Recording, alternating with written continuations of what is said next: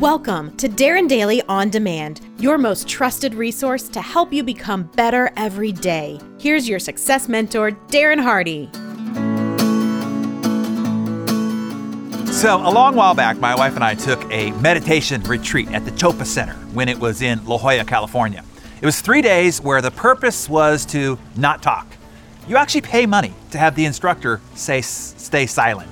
Now, since I lead workshops, I had to admit it's kind of a brilliant scam. Have people pay money and then say nothing to them.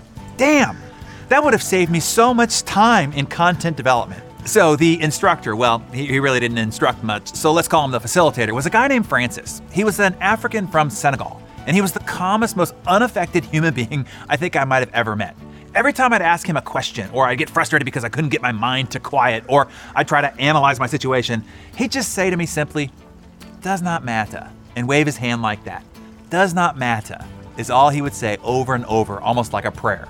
What he was saying is, well, it doesn't matter. None of it does, really. It's quite a profound thought, in fact. Think about it. It doesn't matter. What if that is true? What if none of it matters? I was watching a History Channel a while back, and they were trying to explain the history of time. And so they said it in an analogy form. They said, if you were to put your foot in the Pacific Ocean, which is right over here to my left, and you walked all the way across the continental United States of America, so that's through Arizona, through New Mexico, through Texas, through Oklahoma, through Kansas, through Missouri, through Illinois, through Indiana, through Ohio, through Pennsylvania, all the way to the Empire State Building in New York City, marking present day. Okay, and let's call that the totality of all time on Earth. Now, on that timeline, the beginning of mankind on that timeline would start about 3 feet from the front door of the Empire State Building. 3 feet. That's how brief of a period we've all been here. All mankind. All those who have lived through the Paleolithic era, the agricultural era, the Persian Empire, the Roman Empire, the Dark Ages, the Renaissance, the Industrial Revolution.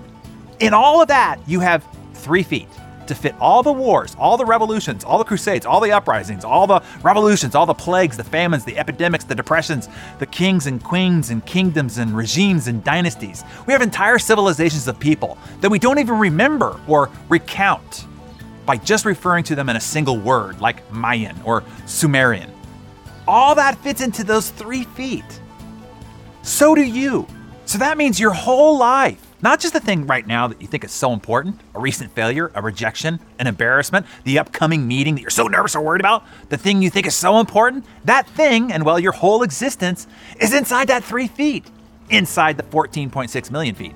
That makes your entire life existence, right here, your life existence, a mere blink of a firefly traveling at night. That is how much it doesn't matter.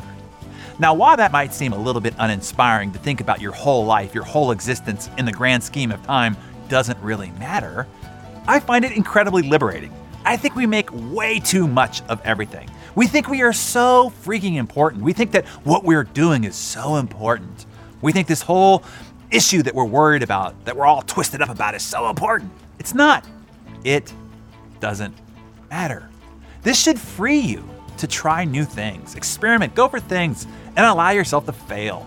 Don't worry about embarrassment. Don't worry about what other people think. Have a grand adventure while you're here. If you stub your toe, just know it doesn't matter. Whew. See? It's relieving, right? When you realize it doesn't matter. You are no longer hostage when it doesn't matter.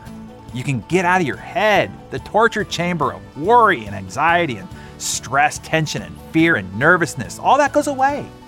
When you zoom out and look at the situation in the grand scheme of time, you gain perspective on just how critical and life-altering everything is or is not. It just doesn't matter.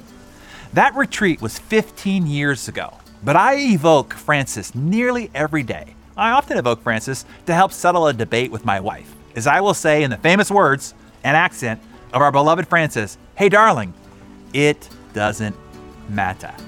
Now, admittedly, it doesn't always work, but it works often enough.